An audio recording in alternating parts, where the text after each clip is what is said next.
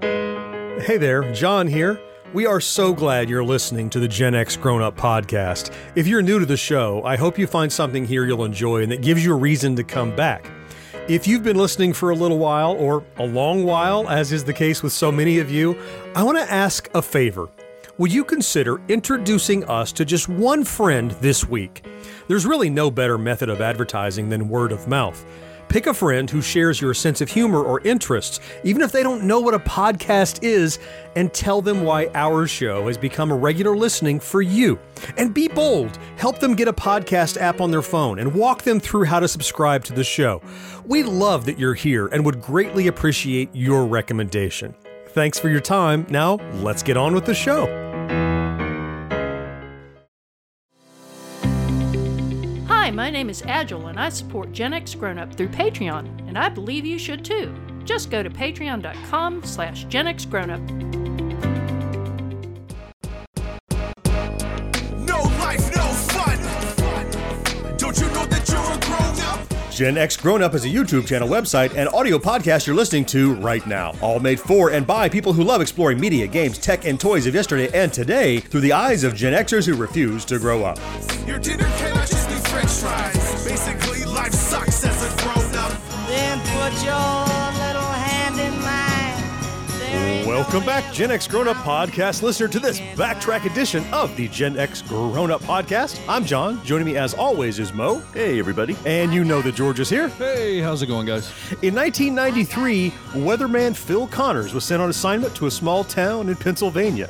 It was the fourth consecutive year he and his crew were to report on whether or not a local celebrity would see his shadow. That's right, in this backtrack, we're remembering the classic Bill Murray comedy, Groundhog Day. Wow, just in time. Right. It's January is wrapping up as Groundhog Day is always February 2nd, so we're releasing this right here at the end of January. We thought, what better time than Groundhog Day to talk about one of our favorite films of a Gen X era, Groundhog Day. So it all kind of lined up. Yeah, why not? I think calling it one of our favorite films might be pushing it for all of us, at least.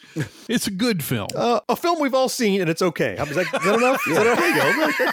I think that covers all the bases right there. There you go. I know for many it's a favorite, maybe not for all, but it's definitely one. It's a touchstone. It's one that it's a Bill Murray classic for sure, whether it's one of your I'd say favorites that or for not. sure. Yeah, okay. Yeah. It's up there with the rest of his films, you know. Like, it's on a list of Bill Murray films. I'll give it that. Exactly. It is on a list of Bill That's what Murray you're saying. films. It's definitely on the list of Bill Murray films. George There will you not go. commit where on the list it is, but it is on the list. I say we just go with it. Fine, it works for me.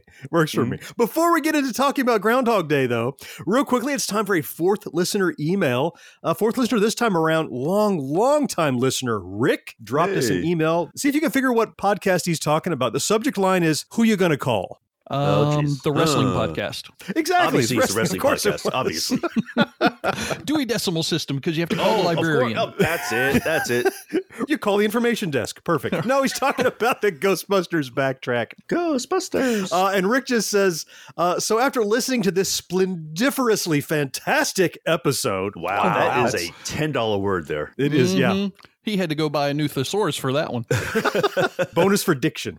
See, he called the info desk at the library. Of course. That's right. He says, I decided to go rewatch the movie yet again, and this triggered a thought. I wonder if there's a way to find out how much of a bump the movie got at Hulu after it received the GXG treatment. Any guesses? At least 25%.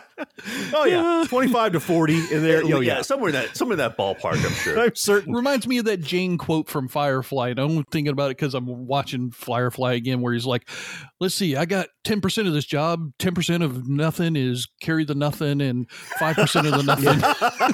It is nothing. Yeah, that's great. I love that part. So you're saying it's a less than measurable bump Hulu received after getting the GXG treatment. Like, bump may be a misleading word. Even I would even call it a flicker. might be more of a divot than a bump. Right. Perhaps it was depressed a bit after that. I'm not watching that for hearing these talk about it. We boycott Ghostbusters. No. I would love to think we had an influence on who watched Ghostbusters on Hulu, but it probably got its own bump with Ghostbusters Afterlife on the way. We could claim it was us. It was our influence. That Absolutely. yeah, I'm not above theft. yeah, why not? Yeah. Especially for credentials and clout. Absolutely. Yeah, absolutely. Well, that's our guess, Rick. Rick signs off by going forever, the number 4, ever listener, Rick. Cool, man. Nice. Thank you. Thanks, Rick. Yeah. Hey, we love that you wrote in. We love every time the fourth listener takes time out of their day to write into the show. If you'd like your email featured here on the show, it is drop dead easy. Just drop us a line, podcast@genxgrownup.com. We read every single one, and most of them, like Rick's, eventually make the show. All right, guys, it is time to see if Punxsutawney Phil sees his shadow as we get into Groundhog Day right after the break. Stick around. Guys, for the last few weeks, we have been checking out Factor's ready-made meals. Now, they tell us that eating better is easy with their delicious ready-to-eat meals. Every fresh, never frozen meal is chef-crafted, dietitian approved, ready to go in 2 minutes. All that is great. It wouldn't matter if it didn't taste good. So I've had several. I've been eating them every couple of nights. I'll try one of these Factor meals. And then I had this turkey chili, and wow, was that good. So my fiance is vegan, actually. So I went with the vegetarian option. Oh, okay. You did for the whole box. Okay. Yep, for the whole box. Because they have like over 35 different options you can choose from like every single week. So I went with the vegan option or the vegetarian option. And let me tell you, they were pretty freaking amazing. Yeah. Matter of fact, she stole half of them. One to start with. Wow. She took them from you? Yeah. Yeah. My wife and I have been trading out saying, oh, you try this and you try this and check it out. It was surprisingly good. And again, like I didn't realize that even that some of these that were even vegetarian, I didn't even know that. Didn't even know. Wow. So what's really cool though is that if you want to add something extra to all these different meal choices that you're talking about, there's like 60 different add-ons to help you get going and feel good basically all day long. And I don't mean just like an extra side or something like that. Like there's a whole bunch of breakfast add-on meals that you can add on to your subscription, not add on to the dinner meal, but like to add to your meal plan for the day.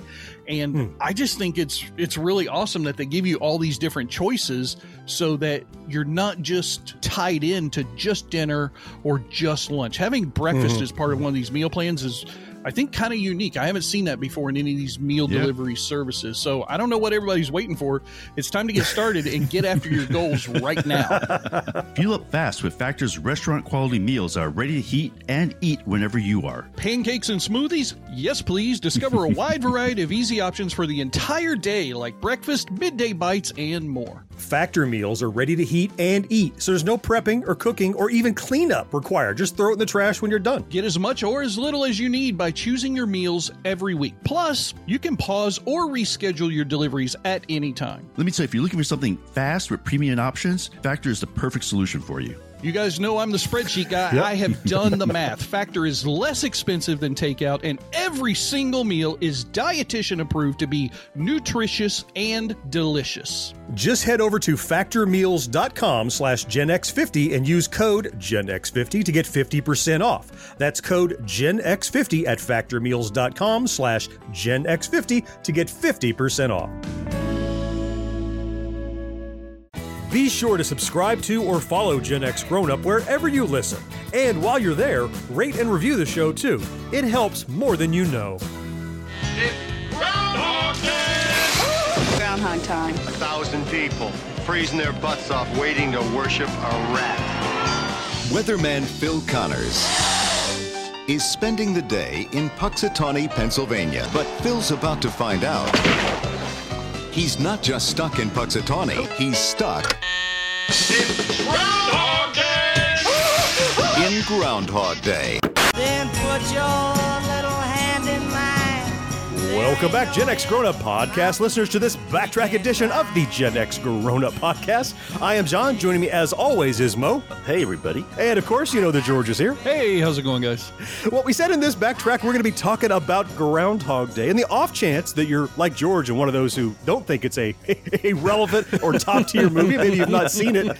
The premise of Groundhog Day: a self-centered Pittsburgh weatherman finds himself inexplicably trapped in a small town as he lives the same day over and over and over again. And I think many people they say anything with time travel or time loop, they call it like a Groundhog Day type movie now almost, don't they? It's become a thing. Yeah, I watched this movie one time when it first came out and never again. But everybody, I mean, of course, everybody would talk about, it's like that movie Groundhog Day. It's like that Groundhog Day. It's like, so Groundhog Day, instead of being Groundhog Day, was now Groundhog Day, the movie, was the reference. months, it felt like. Sure. So Danny Rubin, the guy that wrote it, he came up with the idea. He'd moved to LA to work as a screenwriter, and he was currently reading the Anne Rice novel, The Vampire Lestat. Oh, okay. And he said he was reading it. He was waiting in a theater, waiting for a movie to start, and he had been reading the book and was thinking about vampiric immortality. And what would someone do if their life was limitless? Like, would life become meaningless, or would it was someone who was unable to change, would they eventually be able to change, or something like that? Oh, okay. And that was the idea he had. And he started pitching ideas around. He had written other stuff. And then he started working on, someone advised him to get what he called a resume script, or a get in the door script, like write something that's high concept to get in the door to people, even if they don't buy that. So he had this big script in mind where it talked about a man who's changing over the span of an eternal life. But this wasn't like a time loop. Oh, an immortal, basically. Yeah, right. It wasn't a time loop. Literally, it was like a Highlander thing. It's right. So it's like how he changed from, and the idea was like it would be historic events in the past, and then he had scenes set in the future and the distant future. And everybody he talked to said, that's way too expensive. We can't do a movie like that. The cost of doing because every scene would be a different set and different actors and different environments and stuff. Well, and way too expensive was probably more based on the fact that he had no credentials himself at this point, since he hadn't really sold anything. Well, sure, yeah. We're going to take Joe Schmo. Oh, James Cameron, we'll do it. Right. If the right person's attached, it's going to get greenlit no matter how much it costs. Which wasn't the case. It was just this upstart writer, Danny Rubin, right? So ultimately, he tweaked it with a concept of a man awakening each day to find it was the same day. So he took a lot of the same story beats and he twisted it so it was a low budget possible film, and that's what finally got the attention of Hollywood and got it made. Imagine, you guys know how films are made, and you know how they do it. It's not filmed in order very often. Right. It's always out of order. Oh, yeah. It's whoever's most efficient. But if you could film the same scene 5 times in a row and you didn't have to cut any of them because they were all going to be in the movie, that's the cheapest way to make a movie when you think about it. Economy of scale right there. Yeah, you've got like 20 scenes that you have to film, and you just film them 4 or 5 times a piece, and now your movie's done. What if the actor's kind of like, oh, God, all right, we're going to do the same scene 20 times. Go, Interestingly, even though it's the same scene over and over, once you get started, it's a different scene every time for Bill Murray, even though lots of other people are doing the same things over and over, right? So he probably wasn't bored. That's true. That was the one thing I was watching, and I don't know, I was watching the background people more than anything when I rewatched this film, because I wanted to see how often the people did exactly the same thing that they had done in the previous takes of the same scene. And they were probably about 80% accurate. Okay. Which is reasonable, because there's got to be the butterfly effect of different variations, even if you're reliving the same day over and over again. So I found it fascinating watching this movie the second time, not caring about the story because I knew the story. This time I was focused on the small little details like that. Yeah. So isn't there somebody on a set called like continuity person or something like that to like make sure things are in the same spot? Now there are. So which hand did I have the cigarette in? And did I have the red socks or the blue socks in that take? Right. Yeah, exactly. So that person must have had a big job on this movie. You're exactly right. And I think they might have had too big a job. They needed a continuity department, not just a person on this movie. Well, this was created with a concept of releasing it around Groundhog Day. They missed by a bit. Groundhog Day, I think, is always February 2nd. Always is, yeah. This released February 12th. In 1993. Okay. Looking at its performance, it did pretty well at the box office. It got $71 million, I think. Yeah, $71 million. Not bad for a February movie. Especially for a February movie. February's not exactly a time that you think of going to the theater. You're thinking of other stuff. That's kids going back to school after the break, and families getting their stuff together, and jobs kicking back up at the start of the new year. Yeah, movies are not exactly top of my list in February. Yeah, February's probably rotten time for it. And I'm sure, starred by Bill Murray couldn't have hurt. So that helped. Yeah, at the time, that star power is what pulled it in. Yeah, he had quite a bit going for him at that point. Yeah, but if you look at the Rotten Tomatoes reviews of this thing, though, I mean, it's really high, I thought. The reviewers gave it like 96% and the audience 88%. I mean, that's high. Hold on. This got 96 from reviewers and 88% from audience. But Scrooged was in the 70s? Are you freaking kidding me? Well, I agree with that. I got it too. I kind of went with it. My goodness, that's not right. There's just something wrong about that. I'm actually surprised the reviewer score is higher than the audience score. Usually reviewers are a little more, this is a comedy. You know, I know people say it's very rewatchable, which is ironic because the film itself is about redundancy, but the film is very rewatchable. So right. I almost think you get tired of it sooner, but maybe not. Okay, I'm going to nerd out for a second. You guys know the history of Groundhog Day? Like where it came about? No, I do not. I know that it's a holiday with a rat. That's as much as I know. That's close. More or less. But apparently it was a German holiday and it came over with the Pennsylvania Dutch. And there's this long saying in German, which I'm not even going to try to say, but it translates to, if the badger sunbathes during Candlemas week for 4 more weeks, will he be back in his hole? It's from a noted German saying or formula. And Candlemas is February 2nd. So it was like a tradition, and it wasn't actually a badger in Germany. How did the Germans almost have world domination in the 40s with that kind of a weird tradition in their background? Well, it is what it is. And then, of course, if the groundhog sees his shadow, that's actually considered bad because he's going to get 6 more weeks of winter. I thought, is it 6 weeks or 4 weeks? Now I'm confused. I don't know. Oh, jeez. I need you to read that one more time. I need to hear one more time and figure out how this works. So read the translation again for me. Okay. If the badger sunbathes during Candlemas week for 4 more weeks, will he be back in his hole? Okay. So he goes out, gets a tan. Yeah. And then he goes back home and just hibernates for 4 more candles or whatever it was. Because it's more winter. 4 more weeks of winter. Yes, 4 more weeks. Oh, sorry, not 6. It was 4 more weeks of winter. Okay. Yeah. Those wacky Germans, they're known for their comedic timing. How can you tell if a groundhog has a tan? That's what I want to know. Well, you got to be careful. You got to watch it. I mean, there's nothing else to do in February. You got to shave him just a little and check the skin color, I think is what it is. Yes. Yeah, exactly. Oh, you got a tan. More winter. Oh, Now, where that even saying no, I don't think they even know where it even came from. That's appropriate. Yeah. It's like one of those if it's red sun at night means this. It's just one of those kind of saying Somebody things. was punking the Germans. They were just made that up just to mess with them, I think. And then it turned into a holiday. I know where that saying came from. I know where it came from. It came from Oktoberfest when somebody was drunk off their rear end. They were just started spouting off stuff. And then somebody heard them and said, oh, well, let's turn that into a holiday. Now we know whether it's going to stay cold. Perfect. Let's somebody call L. Ron Hubbard. Let's get this on the move. Well, we had said that Bill Murray was probably a big draw for this, making the money that it made. Interestingly, Bill Murray wasn't Harold Ramis's first choice, despite their legacy of working together. Yeah. Tom Hanks is who he wanted for the lead role. Seriously? Yeah. I could kind of see that, though. Yeah. I mean, considering the other romantic comedies that Hanks has made over the years, I could see him doing this because that's essentially what this film is. It's a romantic comedy at its heart. It is. It is. Yeah. Ultimately, what I read was that because it's about a transformation of the main character, Phil, he goes from an unlikable guy to ultimately like finding peace with himself and becoming likable. Right. He felt that Tom Hanks was too nice for people to believe he was unlikable in the beginning. Actually, I could see that. Yeah, because it's Scrooged with a better Rotten Tomatoes score, apparently.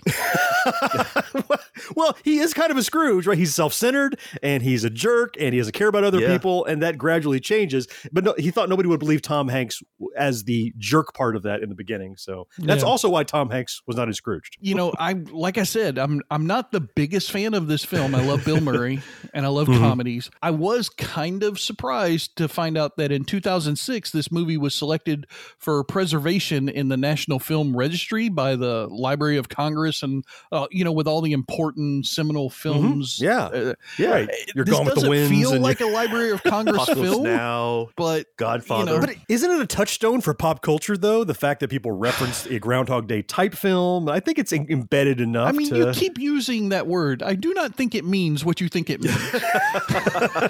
I can clearly not choose the film in front of you.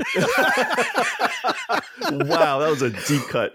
I think it is, though. I think it is ingrained enough. Whether the film itself is good enough, which I would argue it is, I think it's culturally relevant enough that it deserves preservation that way. So good on them. Yeah, I think it made an impact. I don't think you can avoid the made an impact. Yeah. For sure. So I agree. All right. So before we get into talking about the characters in the next segment, I want to do another one of those quick round robins. We already got a kind of a feel on where George is, where he registers on the film Groundhog Day. But I want to know 2 quick data points. points. I want to know where you stand. What's your opinion on Groundhog Day? Both the film and the holiday. What do you think of that? So, Mo, I want to start with you. What do you think of the two? Okay, well, the movie is a movie I really enjoy, and I rewatch it several times, and I don't think I've gotten tired of it. So I think it's a really, really good movie. As far as the day, see, the thing is that my birthday is the day before Groundhog Day. Right. So I was one of the few people in the world who knew when Groundhog Day was. Because it was the day after your birthday. Okay. So Trivial Pursuit, that was the best question for me. So I kind of like it as a holiday.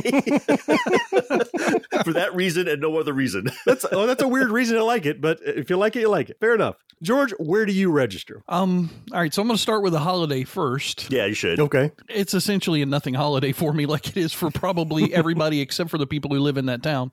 Yeah. I remember it as a kid thinking, oh, this Groundhog Day, and that really works. Yeah, it was colder for 6 more weeks or whatever. I mean, I remember, as a child, you try to drift into the believability of some ridiculous tradition or ceremony like that. Of course. Right. Yeah. So I think I like the holiday a little bit more as a kid because, furry animal telling me if it's going to be cold or not. Sure. I was in Florida. It didn't matter. But it's going to be hot no matter what. It's going to be hot. Yeah. But the movie itself, was not a fan of it when it first came out, as I said. I will say, ironically, it is better in the second watching for me. So just like, he got better and enjoyed his life more the more times he went through his day, I enjoy the film more now that I've watched it a second time. And I think I will probably put it on my rewatch list for once every couple of years or so. Okay. Oh, that's good. It'll come around a little bit for you. Yeah. I'll start with the film. I mean, I know I watched the film quite a bit when I was young, and I really enjoyed it. I probably had not watched it in 10 years or so in preparation for this show. Of course, let's rewatch it and make sure it's all fresh in my mind. And whereas you, George, didn't used to like it, and like it a little better now, I always did like it. That had faded with me. Rewatching it, I'm like, oh yeah, I remember what I liked about this. Yeah. So I think I even like it more now. The holiday, look, all my young career, I worked in television in local news. Oh. And so all of my good friends who are meteorologists, of course, they kind of roll their eyes at it, but they're forced to celebrate it just like Phil Connors is. And so I always liked the discomfort that my friends who were meteorologists got out of Groundhog Day. So I got kind of like an evil, yes, you guys have to deal with this again, ha ha ha, and it's watch them kind of take it seriously. That's what I enjoyed about it, is that it's like a voluntary collective mania. It's like we're all going to pretend it's real. We all know it's not. It's like wrestling, George. We're going to pretend, right? But it's not. But we all agree to pretend it is, and they hated that because, of course, meteorologists they're rooted in science and that kind of thing, and they didn't like that. Shout out to Mike McCall, one of our longtime supporters. He's my favorite meteorologist, and I can see what the scene would be like at his TV station, your old TV station, WCTV. Yep. I can see the two of you on the mic and him in front of the camera. I can see you torturing him left, right, and center. Loved it. The Groundhog Day segments. Yeah, absolutely. Like, stretch it. Keep going. Keep going. We got to fill another 3 minutes talking about groundhogs. Go. Oh, man. I'm Ken Harbaugh, host of Warriors in Their Own Words, a podcast that presents the unvarnished, unsanitized truth of what we have asked of those who defend this nation. As a country, we need these stories more than ever. Stories from Americans who have borne the battle, including 30-year-old remastered interviews with veterans from World War I recounting their time in the trenches of Europe, and with veterans from World War II, Korea, Vietnam, and from our most recent conflicts in Iraq, Afghanistan, and other battlefields Americans may never have heard of. Hear their stories by listening to Warriors in Their Own Words wherever you find podcasts. You're listening to Gen X Grown Up. But if you have a friend who's not yet listening, why not? Tell them about us. They'll thank you later. It's Groundhog Day! Groundhog time. 1,000 people freezing their butts off waiting to worship a rat. Weatherman Phil Connors is spending the day in Puxatawney, Pennsylvania. But Phil's about to find out. He's not just stuck in Puxatawney, he's stuck It's Groundhog Day! in Groundhog Day. Then put your little hand in mine. Welcome back, Gen X Grown Up Podcast. Listener to this backtrack edition of the Gen X Grown Up Podcast. I am John. Joining me, as always, is Mo. Hey, everybody. And you know that George is here. How's it going, guys?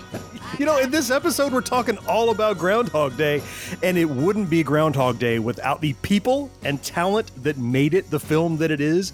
So I would like to start personally talking about my favorite cameo from this film, because it's seeing Egon Spengler in the flesh again in '93, and that was the director, Harold Ramis, who had a brief cameo in Groundhog Day. So his cameo was what? He was the neurologist that Phil went to see briefly to find out if he had a medical condition. I don't even remember that, and I just watched the film like 2 nights ago. I don't remember that. It was very brief. He looks quite a bit different, and he's in profile, so it's not like face on as much. He's like, I'm going insane, something's crazy, and he goes to see a doctor there in town, and the doctor goes, no, you're fine, everything is okay. But he was the director here. He was also the co-creator of Ghostbusters, that had Bill Murray in it, of course. Stripes. Harold Ramis. Stripes. Stripes, exactly, right? Also, he was in that as well.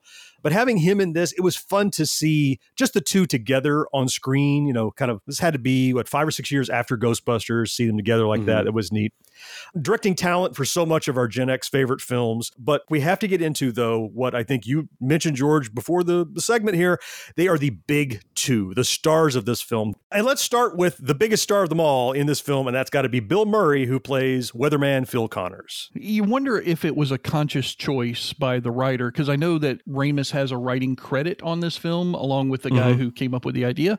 I wonder if it was a conscious choice on either of their parts to name him Phil when the groundhog itself is also named Phil. Oh, it was. Yeah. The writer said he took that right from Punxsutawney Phil. Sure, why not? Just because he disliked it so much, just kind of stick and twist it a little bit and go, hey, and your name is Phil. At one point, isn't there like guys in the diner even go, your name's Phil? You mean like the groundhog? And he's like, yes, like the groundhog. I imagine that's what where Weatherman Friends must have felt like, too, when you talk about Groundhog Day. It's like, like the groundhog. Without a doubt. I mean, I know that Tom Hanks was originally supposed to do the role, but after seeing Bill Murray in it, I can't imagine who else could have done that role. He seemed like he was a perfect fit. He's being very Bill Murray in this role. Yeah. I have a difficult time with Murray's acting in this movie. Okay. I like Murray. He's a comedic genius in many respects. And, you know, we've talked about it before, Caddyshack and Ghostbusters and everything he's done throughout his career. He's always been really funny.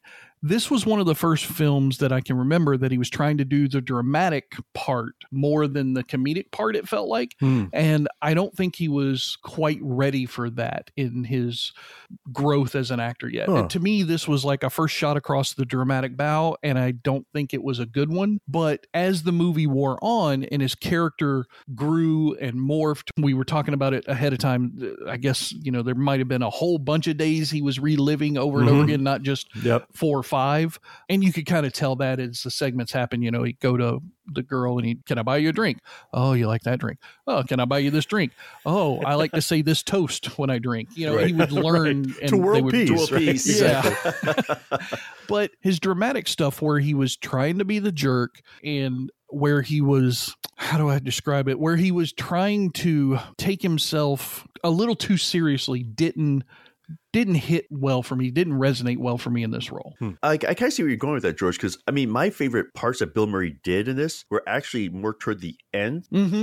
Like when he's sitting there at the table and when he's like super depressed and he's talking and he just looks so sad. And I was like, man, I felt for him so much in those scenes. Whereas at the beginning, it definitely seemed a little forced, I think. I think that's what I'm trying to say. Yeah. Kind of forced. Yeah. Well, at the beginning, he's hamming up the unlikability, which for some people is the very trait they can't stand in Bill Murray. He's kind of a smarmy guy. Yeah, but later, as he became somebody you could empathize with, that he's at the end of his rope and he's kind of trying to change a bit, he's definitely more likable on purpose, of course. And I think that made Bill Murray more likable as an actor in the role as the character became more empathetic. Well, and I think he got better at this later on. That's why I'm still irritated that this got such a better Rotten Tomatoes score than Scrooge did, because he had to be the jerk guy in Scrooged as well and become likable at the end. And I think he did that role 10 times better than he did this role.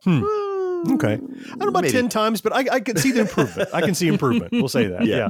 And I think that Rotten Tomatoes score isn't based on Murray's performance. It's based on the ensemble and the quality of the film and kind of the concept. So I wouldn't put that all on Murray's shoulders. Then it's definitely wrong. Well, then it's definitely right. I'm saying. If that's what it's based on, it's absolutely wrong. I disagree, but that's okay. That's okay. That's all right. The other of the big two here is the love interest, but she's so much more than a love interest in this film. She's the anchor that kind of brings Murray through his story and out the other side, and that's Rita Hanson, played by Andie MacDowell. Yeah. This is one of her first really big breakout roles, too, if I remember correctly. She had this one, and then I think, wasn't she in the one Multiplicity, or the one where the guy had a whole bunch of copies of himself? Yeah, right. I thought I remember her more from like Sex, Lies, and Videotape. Remember that one? Oh, yeah, true. Yeah. So I thought that was like also a big one for her. But she had several right in that 4 or 5 year span, I guess, then. Yeah, she did. She was a hot commodity, I think, for quite a bit in there, too. So she was in Michael, that one with John Travolta. Oh, the Archangel, where he comes down to live like a human for a while. Oh, right. Yep. I thought she was great in this because she was playing a career woman who was not looking for any kind of relationship. And where Murray is often plays this irresistible scoundrel that's a womanizer, she was having none of it. And I love that about her character. And even when he started to, we'll talk about later how he started to use his knowledge of the past to try to win her over, she could see through it. Even though she had no logical way to, she had intuition.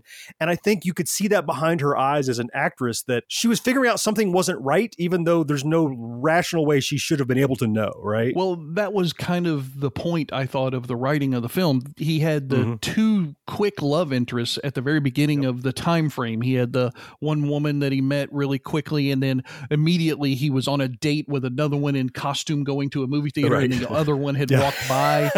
And he was just moving on like potato chips almost between these different women. But her character, when he started fixating on wanting to date and maybe quote unquote conquer her romantically, that's when his character had to start its transformation. Before that, it was the character who was very shallow and very self-centered and very, I want to do this stuff. He was still self-centered at the beginning of his approach to try and conquest Rita, but then as he moved forward and she started calling him out on his crap and this is a wonderful day. Wait a minute, you set this whole thing up and all that.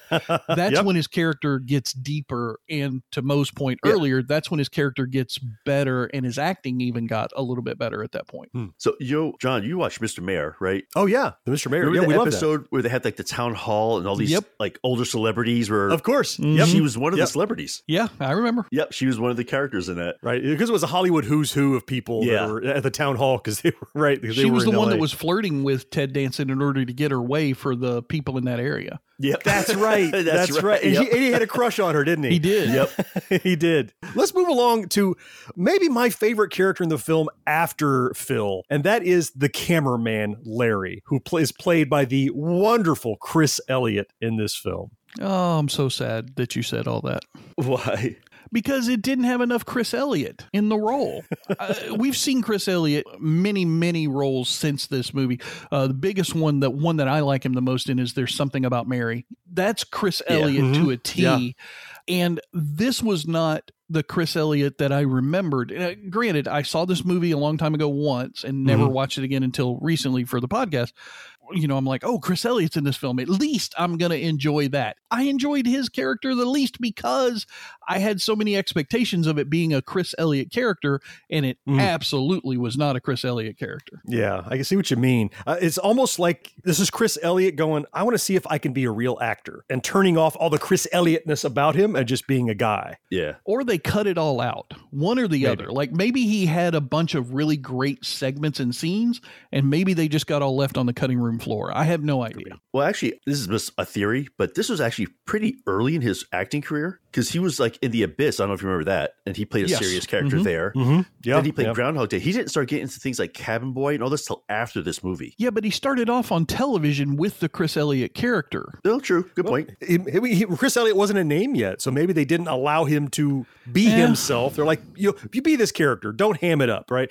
Jim Carrey's kind of like that for me. Like I can imagine, Jim Carrey is so crazy and manic But before Jim Carrey was a star, they didn't want people to be Jim Carrey necessarily. They wanted him to be an actor. Maybe he's an anomaly because the thing he's famous for is being so crazy and manic. Jim Carrey goes from Fireman Phil to being Ace Ventura in his film acting career. So he didn't have any time where he wasn't Jim Carrey. He's never trying to be serious until much later. So maybe he's the reverse of Chris Elliott in that case.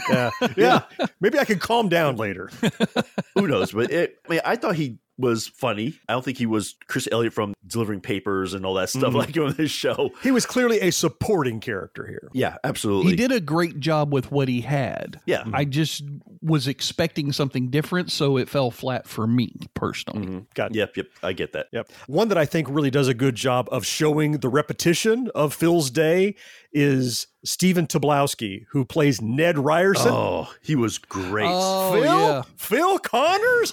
Bing! That recurring thing. Oh, so good. It was awesome for how bad the nails on a chalkboard feeling of his voice was to my ears. Yep. It was just, every time you saw his character after the first time, you're like, God, he's going to hit me with that voice. And he would. And, here he comes again. He was so choice with his delivery every single time, even though it was the same set of lines and almost the same, segment of the scene. He did them in such a very subtly different way that made me go, holy crap, that was funny. Yeah, and I tell you, his character, I think because of him, it made the scene where Bill Murray punches him that much funnier. Right. Yeah, just walks up and just clocks him, right? Yeah, because you're sitting there like, oh, thank God. Like, thank you. But that just shows you how good he did that role, though. I mean, he did it so well. I was like, please punch him. The payoff for Ned Ryerson was finally when Phil turns it around on him. Yeah. And he says, Phil Connors? And he just walks up and gives him a huge hug. I've missed you so he's much. All creeped out. Yeah. What are you doing today? Can you call in sick? He's like, I gotta go. He's like, what if I'm more clean than you are and turn around on you? And he did. Yeah. It was so, and then he jumps over the water puddle and somebody else steps in it. He's like, I'm owning this day. Right? No more. But of course, we can't talk about all the great actors in this without talking about Scooter. Who's Scooter? Scooter? I didn't see Scooter. From the Muppets? He was the groundhog. The groundhog. The groundhog. Yes, we can absolutely not talk about the groundhog. He's the title character. I mean, come on. He is as important to this film as the real groundhog is to Groundhog Day. He's just the central character, but not the most important part. He's a prop. I mean, so much so that, remember the scene where Murray hijacks him in the truck and he's driving and it's his he's on the steering wheel with him. Lets him drive. Yeah. So there were so many continuity errors in that scene. Mo, you talked about it earlier about continuity people and whatnot. There's scenes in that scene where Murray's talking to him and he's on the steering wheel and he's, doing his little chipmunk jaws and everything. And they're driving around. It's got the puppet, when it's a far scene with the stunt driver guy driving. Right. But then when they go to the quarry where he's going to drive off the cliff and he turns the truck around and comes back, he's talking to the groundhog, but it's down on the ground and the passenger floorboard. But then when they come back to the wide shot, it's up on the steering wheel again. I didn't notice that. That's not where he's at. Come on. He was just a prop. Fail. Scooter should take some responsibility for his own continuity from shot to shot is what I'm saying. His brain is the size of a walnut. I mean, come on. All right. Well, you're in the business. Take responsibility, buddy. That's all I'm saying. Hey, it's Spanish. And it's Verlaine, and we are Game Fix. Hey, where are you going to get the latest video game news and reviews? Anywhere on the internet. No. Where are you going to get unfiltered opinions, brutal truth, and pretty much things nobody has the balls to say? Then, my friend, you're talking about us, the Game Fix podcast. Damn right I am. If you want to join us for our takes on gaming news, honest gaming reviews, and celebrity interviews... we're doing this rhyming thing? Well, then get on your shoes. We'll eliminate your blues. Hey, you might end up with some really heavy clues. No. Find our podcast on iTunes or our website at GameFixShow.com. Hey, maybe video games aren't your thing. I was a loser once, too. We talk movies, comics, toys. To convince you that everything that we just said is true, here's Duke Nukem. Cheers, love. The cavalry's here. No. The other line, man. Take it from me, Duke Nukem. Either listen to the Game Fix podcast or go f*** yourself. I don't really care. Whoa! Each episode of Gen X Grown Up has show notes loaded with links where you can learn more about our topics. And there's even more to see and hear over at genxgrownup.com. Groundhog time. 1,000 people freezing their butts off waiting to worship a rat. Weatherman Phil Connors is spending the day in Puxatawney, Pennsylvania. But Phil's about to find out. He's not just stuck in Puxatawney, he's stuck in Groundhog Day. Then put your little hand in mine. Welcome back, Gen X Grown Up Podcast listeners, to this backtrack edition of the Gen X Grown Up Podcast. I am John. Joining me, as always, is Mo. What's going on? I don't know. We know George is here as well, right? Yeah. How's it going, everybody? What? It's going great. We was never going to talk about Groundhog Day here, and we've spoken about the history of the film. We've talked about the cast. Okay. I want to talk here about impression. Everybody okay? You all right? You hanging in there? Yeah. Something wrong? Yeah. We'll talk about story beats and moments in the film that we want to kind of highlight here. And the first one I wanted to chime in with right at the beginning of the film is, having spent so long working in broadcast television, I really appreciated that the in-studio stuff where he's like at the green screen and with the co-host and talking about his assignment is actually pretty darn accurate. Like technologically, it's sound, and kind of the framing is right where you'd be in the set. Because often I see, even with Scrooge, that you keep talking about how great that is, there's so much in that just breaks all the rules that you'd see in television and in meetings and stuff, because that was also a broadcast environment.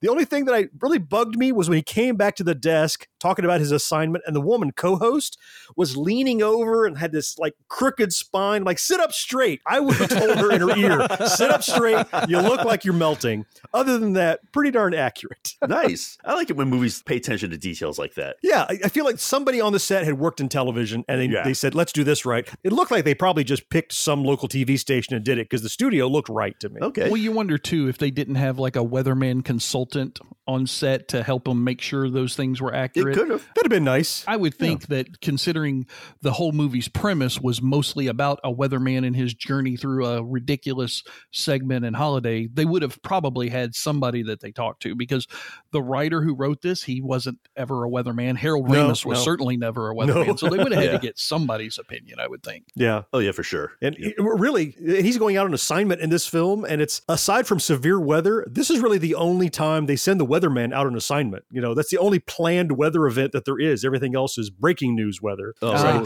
think having a real meteorologist to talk and kind of coach Bill Murray and the producers, that would have made sense. So hopefully that's the case.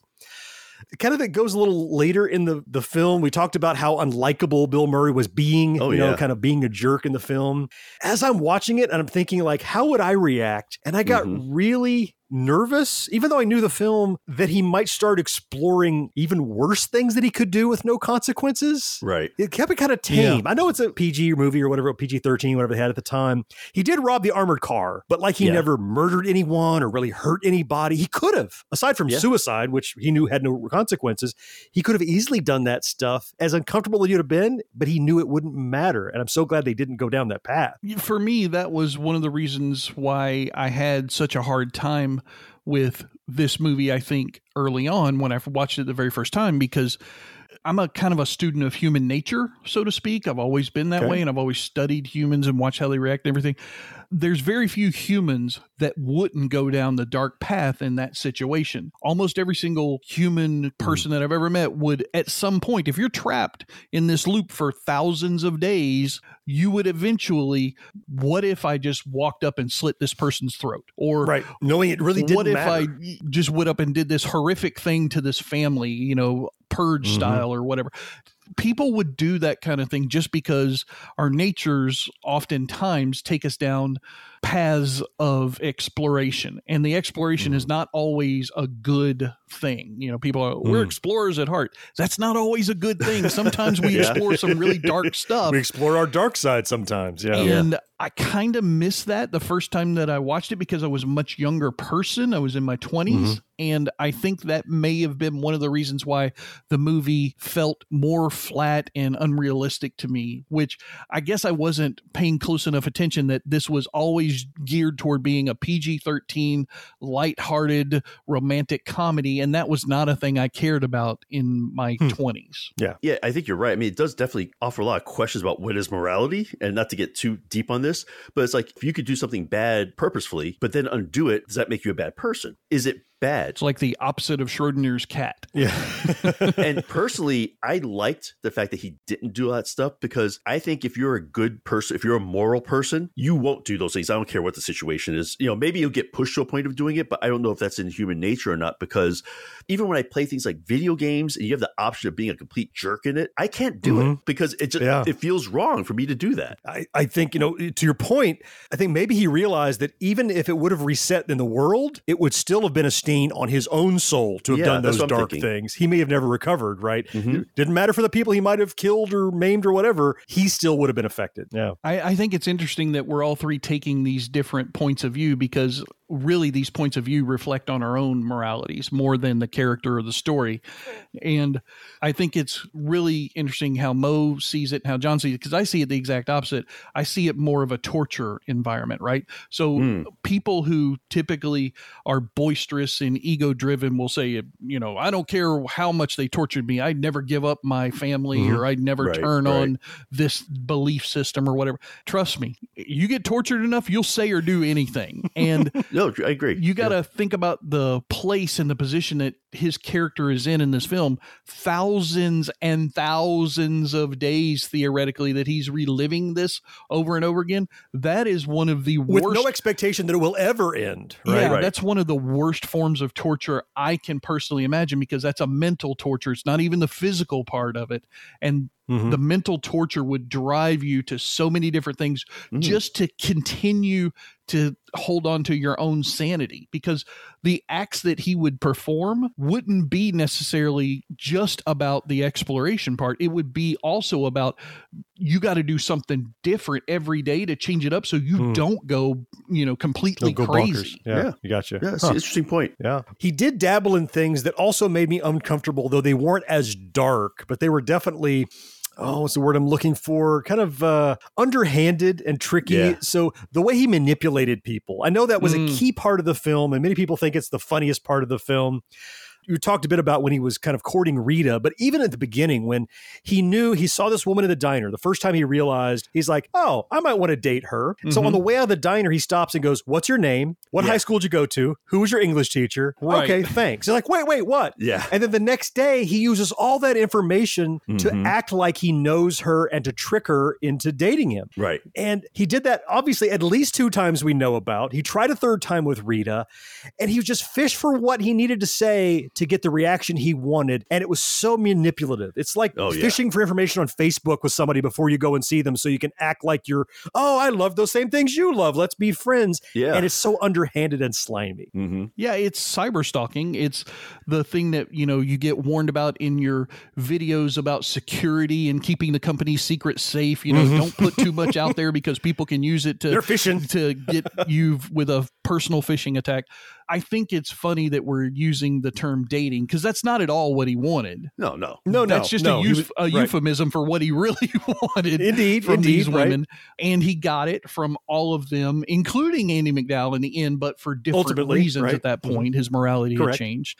But I think that they did a good job with that part of it, of showing that character exploring a darker path without making people in the audience feel uncomfortable about that darker path, because that's very akin to almost a forced situation that he's doing with those people. They think they have a choice, but they really don't, because of the things that he's learned himself. Over time, he's wearing them down by having all the right answers and tricking them, ultimately. Yeah. Right. Yeah, I agree. One thing I really liked about the movie, though, was like Phil's progression through the movie, his phases, I guess call it, because it almost seemed like it follows the Dr. Kubler-Ross's things of death to anger, denial, bargaining, depression, acceptance. It almost seemed like he followed that in this. Oh, yeah, I guess so. Sure. Yeah. Because at the beginning, he's like, what's going on? Then he was started getting pissed off. That's when he punched the guy, did all that stuff. Then the bargaining, to me, is like when he started having fun with it. He just started kind of doing what he wanted. And then depression, that was pretty obvious. Yep, rock bottom. That was when he was committing suicide every day. Yeah, exactly. Yeah. And how depressing is that? And not being able to do that even. Yeah, it doesn't even matter. Yeah. And the acceptance is what got him out of it at the end. Yeah, You're exactly. Right. Yeah, I hadn't thought of it that way. Yeah. When this movie came out, I was actually seeing a therapist, and she said that she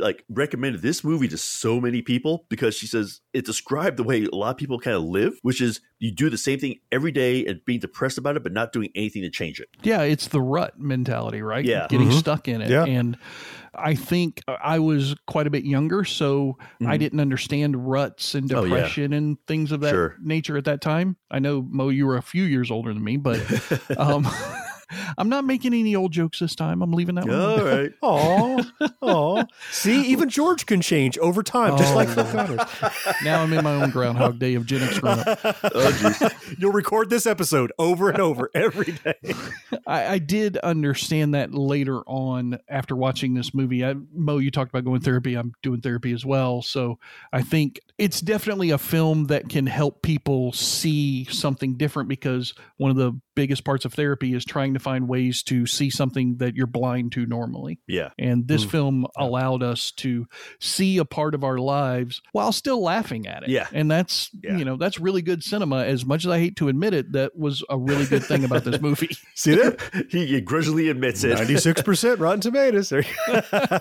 Still not better than Scrooged. There's one line in the movie that for some reason just tickled me. I don't know why. It's like after he convinces Annie MacDowell that he is living the same day over and over. Right. And he goes over, he says, maybe I am God. Maybe he's not God. He's just a guy who's been around so long. He just knows everything. Right. I don't know why that line just like tickled, because in a sense, he was kind of God of that day. He was certainly of that town, of that day. Right. No one else knew more, or he was totally omnipotent about what was happening in that day, in that town. No Even doubt. his last day, think about all the acts that he goes through in that last day. Mm-hmm. He saves the person from choking. He saves the kid falling out of the tree. Yep. He does all these really wonderful acts that end up endearing him to Andy when all the people come up at the party to thank him. Oh, yeah. Right? It's like, what? Everybody loves you so much. He's like, oh, I'm just helping out. Just doing it. And he's playing the piano, and his piano teacher's like, that's my student. Oh. That's my student.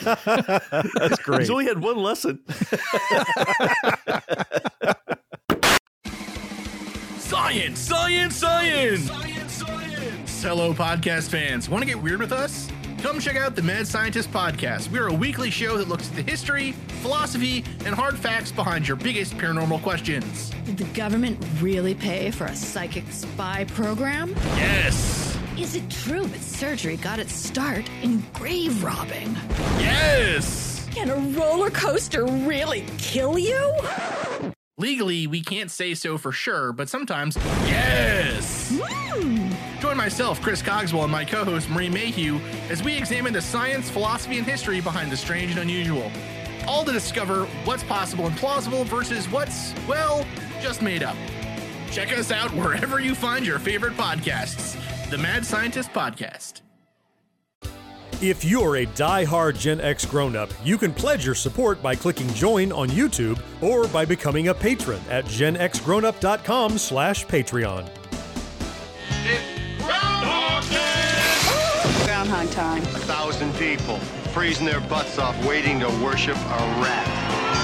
Weatherman Phil Connors is spending the day in Puxatawney, Pennsylvania. But Phil's about to find out. He's not just stuck in Puxatawney, he's stuck in Groundhog Day. Then put your little hand in mine. Welcome back, Gen X Grown Up Podcast listeners, to this backtrack edition of the Gen X Grown Up Podcast. I'm John. Joining me, as always, is Mo. Hey, Mo. What the heck, man? What's going on? I seems odd. George is here with us, of course. George, okay. Hey. That's enough. I know what you're doing. What? You're trying to be Groundhog Day in the Gen X Grown Up Podcast. I'm done with sure this. I don't know what you're talking about. You don't know what you... I've seen you your entire life. I'm seeing you now. You're not getting one over on me. I'm not Rita. You're not Phil. This is not going to work. Yeah, he's definitely not Rita. I'm definitely not Rita. Clearly not Rita. Clearly not Rita. So as we wind up this look at Groundhog's Day, there are a few things, including just some discussion points I had about it, and also just how the impact on other films and culture has been. Oh, yeah. The first little data point that I wanted to talk about, I thought was really intriguing, is the original author, Danny Rubin. He had a different ending that we didn't see that I thought was very interesting. Okay. The original ending had a twist. So we know the story, how Phil goes through this whole loop, and ultimately Rita helps to change him into a genuine person who cares about other people. And at the end, he comes out of the loop and he admits his love for Rita, but Rita is not ready to accept love from someone. She's not in a place. And Rita gets trapped in a loop of her own to start her own personal development. Wow. Oh, that'd been interesting. Yeah. Again, a little darker maybe, but interesting to think Feels like that, they were trying to set it up for a sequel if it made money or something. Yeah. Could be. They took that out. I don't know that you needed it, but it was an interesting way to end it that could have been cool. Yeah. I mean, it would have left it open-ended, which I know American audiences don't really like. We like closure on things. Well, the Phil story would have been over, but it's saying that like other people could have this experience too. It was kind of, I think, the statement it would have made. Yeah. I don't mind it if it's appropriate and if it's story-driven. Oh, yeah, I agree. And maybe it could have been. I don't think watching the film that we watched, I would have cared enough about her character to want to see her journey through that same situation. Yeah. I don't really want to see hers either, but I like the idea that it shows it could happen. Yeah. Or maybe you would want to see her because you care about Phil. You want him to be happy, so you need her to be able to, I don't know, get through her stuff so that she can. But no, it's an interesting ending, though. I mean, I'm happy they didn't go that route, but it would have been interesting. Yeah, I mentioned that Groundhog Day becomes almost like a stamp. You're like, oh, it's a Star Wars like film, or it's a whatever. Oh, you have a Groundhog Day like film, and there are a lot of the biggest one to me that I remember was the Tom Cruise film Edge of Tomorrow. Oh, yeah, absolutely. That was basically Groundhog Day mushed up with Starship Troopers. It was just it was, and he was learning every day how to get through this big battle on the beach, and he died a whole bunch of times. And that was one that I really liked. People said, "Oh, it's just Groundhog Day." I'm like, so it's great. They did a great job with it. I enjoyed it was cool. Yeah, I think for me it was 50 First Dates, and I only recognized it as I watched this film the second time because to me, those two films are character arcs that are in opposition to each other. In this film, Groundhog Day, everything is from the point of view of the person stuck in the loop, in Phil's point of view. In 50 First Dates, most everything is from the person who is outside of the loop because it's a memory loop for the Drew Barrymore's character. Right. Oh, right. Huh. Oh, that's interesting. And in this case, I think it's, that film, it's from the person outside of the loop trying to break in to that person's world. Right. Because Drew Barrymore's character, it wasn't a time loop. It was just a memory problem for her, right? She couldn't remember. It was a memory loop, yeah. Just a memory. Every morning she woke up, it was the same morning. It was a new day. A reset. That's she right. Reset every day. Similar structure, different mechanism. I hadn't thought of that. Yeah, that's pretty cool. Interesting. Yeah. What I remember is that show on Netflix, Russian Doll. That was a series that was basically a Groundhog Day, except a lot more urban, I guess I would call it. And they did throw a couple extra twists I thought was interesting. I thought it was a pretty good series myself. I thought it was interesting. It was a loop that was repeating. But it was a daily loop that kept repeating. Yeah. I think every Star Trek series does its time loop, in some form or fashion. The one that did it best, I think, do you remember Cause and Effect? There's an episode where the Enterprise was destroyed, right? And it happens over and over and over. That was an interior joke with our Star Trek group that we were a part of when that episode first came out, because John, you had even gotten the satellite feed, so we saw it a week before everybody else. So then we saw the Cause and Effect episode on its regular time, so seeing it over again, it just became this crazy is this like Cause and Effect, where those things happen again and again? Right. In that case, it was the entire crew who reset each day, and they had to figure out how to send clues to themselves in the next loop kind of thing. Yeah. So not quite exactly the same, but similar. Was that the episode that started with like the Enterprise blowing up, basically? Exactly. Like, yes. Okay, I do remember that one. Yeah. And then the pre-credits, it blows up, and you're like, oh my goodness, what's happening here? Yeah. Like, where's that going? Into the series. Time to start finding something else to watch. That's one heck of a beginning. Yeah. A couple of more current films too. With 2020, there was an Andy Samberg film called Palm Springs. I don't know if you caught that one, but it was he finds some kind of it explains why the loop is happening. Even something's in a cave that has a magical power that affects him, and he keeps going. He crashes a wedding at Palm Springs, and every day he goes back to the wedding and he knows more about the people. And one more that came up in my memory was just last year, 2021. There was a Frank Grillo film called Boss Level. Ooh, I like Frank Grillo. Yeah, so it was, if you haven't seen it, this is cool. It actually starts mid-loop. You start the film, he wakes up and there's a gunfight outside of his window, but he knows where every bullet's going to be and he dodges every single one of them, and everybody's trying to kill him and he's trying to survive the day. Oh, really? They're all just very much groundhog-y kind of mechanisms it's a great concept. It is. One thing I remember when I first saw the game Life is Strange, we all loved that game, the original one. It seemed like that was taking it a little bit. Basically, you could reset and redo things multiple times. Micro loop. loops, you might think. Yeah. Little So loops, right. again, that kind of that mini loop sort of thing. Right. But Max had control of the loop, but she could go back and use knowledge she had to repeat things and fix them. That's absolutely right. Yeah. So yeah, it was interesting. You alluded a few times, George, throughout the show, how long Phil was in the loop. You said thousands of days or hundreds of days or whatever. Yeah, did they ever say? It certainly appeared that way to me because, there's the scenes where, like, at the bar where we were talking about him trying to order a drink and go through the whole process of getting through that. Right. They show 5 or 6 clips. Well, if that's 5 or 6 days and then he does that 10 or 20 different scenes, to me, it just seemed like it was thousands of days. And you remember when he's pitching cards in the hotel, right? He says, how'd you get so good at that? He's like, 5 or 6 hours a day for several weeks of practice, So interestingly, the early draft of the film suggested he was in the loop 10,000 years. Holy crap. Woo. There's no way you can be sane after that. Like George was saying earlier, there's no way. The final film never says how long he's in the loop. They cut any reference to it. But Harold Ramis once told the New York Times that he thought he was stuck in the loop for 10 years. Still, crazy amount of time. And then later, though, in 2009, Ramis revised his estimate, and he said it takes at least 10 years to get good at anything, and allotting for the downtime and misguided years he spent, it had to be more like 30 or 40 years. I mean, he had to learn how to play piano. He had pitch cards. If he did some skill, pitch cards. Become a doctor at some point. They started calling him Dr. That's right. Phil. Yeah. Oh, that's right. That's right. The better Dr. Phil. It's largely honorary. Yeah. That's interesting. Wow. Yeah, I guess it would have to be a really long time, huh? Yeah. Yeah, and there's no way I would hold up being a good person 30 or 40 years for that doing long. the same day. Yeah, it would be tough, I admit. For that long, no. I'm finding blow torches and torching everything. Like, maybe this will end it. There once was a part of the script where they said he was trying to measure time by reading a single page of the book in the library every day, and his depression began when he realized he ran out of books, although that never ended up in the final film. Wow. That could be dark. Yeah. So now we never got a proper sequel, probably for the better. It would have wrecked it, I think. We didn't need to see the second loop or whatever. But many people have wondered what happened to Phil after the film. He got out and he's with Rita, and what happened. Okay. And the writer, Danny Rubin, on his personal blog revealed what he believes would have happened to Phil afterwards. And I thought it was worth mentioning here. He says he had stayed on to live in that town for a while, but after multiple lifetimes, remember he said, we'll just rent this house. We're not going to buy it, right? Yeah. But after multiple lifetimes in perpetual winter, Phil wanted to go to the beach. He wanted to see more of the world, experience the smells and tastes, the peoples, the cultures. He played, laughed, and learned and suffered. He volunteered and started businesses. He learned to sail, spent years going every place he'd ever read about, which was pretty much every place there was. Oh, because he read everything.